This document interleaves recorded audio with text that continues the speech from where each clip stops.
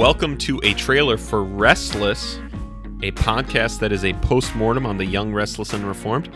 I will be, on this podcast, your host, Matt Klein, and I am joined, as always, by Pastor Michael. Michael, why should people listen? What are we talking about?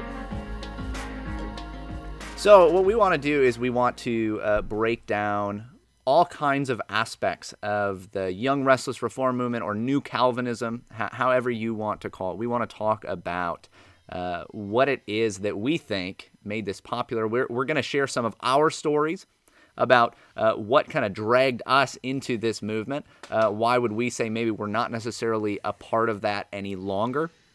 What was the good? What was the bad? Obviously, if you pay attention to kind of big evangelical news, which do you call it Big Eva? I don't know how many people do that. Do we call it Big Eva? Yes, I don't know.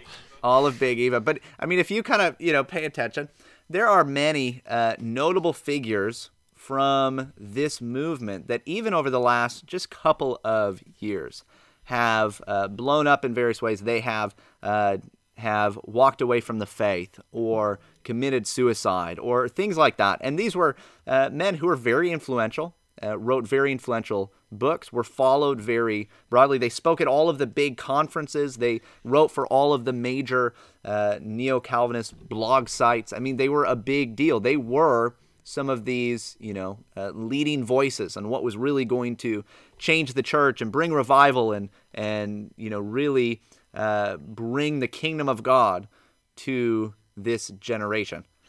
And everything fell apart. So why is that? That's what we want to talk about. So you're saying we're kind of breaking down the breakdown of that's right. of New Calvinism. And without the leading voices to do it, it's left to us.